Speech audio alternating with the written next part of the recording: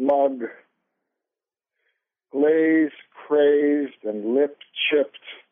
My beloved mug has suffered one too many high-temp power scrubs that unglue from my pots their antediluvian pot crud, but must have felt like burning hurricanes to my pint-size, off-white, faux porcelain darling.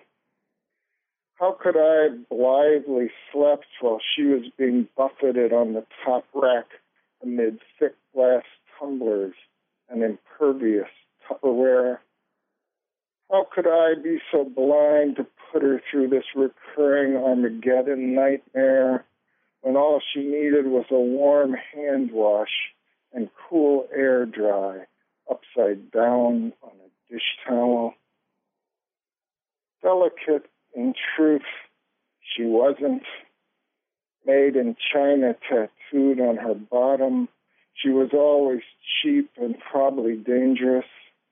Her black underlayer now showing through the crazed glaze like varicose veins, no doubt leached into my blood the 1,000 times I filled her to the utmost with dark roast and took her hot lip between my lips. At such moments, who thinks what's underneath? Lead or cadmium or reprocessed industrial waste. Mornings before the house was awake in exquisite quiet and not yet light, I'd cup her tenderly in both hands, breathing her heat, not needing to speak. I felt so happily posthumous, just this side of nothingness, alone but not. I didn't need to be anything for her but an eager mouth, not a nice husband or good son or even a man, only the unregenerate consumer that I am. I savored every dram. Everything later was decaf, dull paper cups and mousy brown sleeves, served by contractually cheery Starbucks drones amid chatter and laptops and cell phones.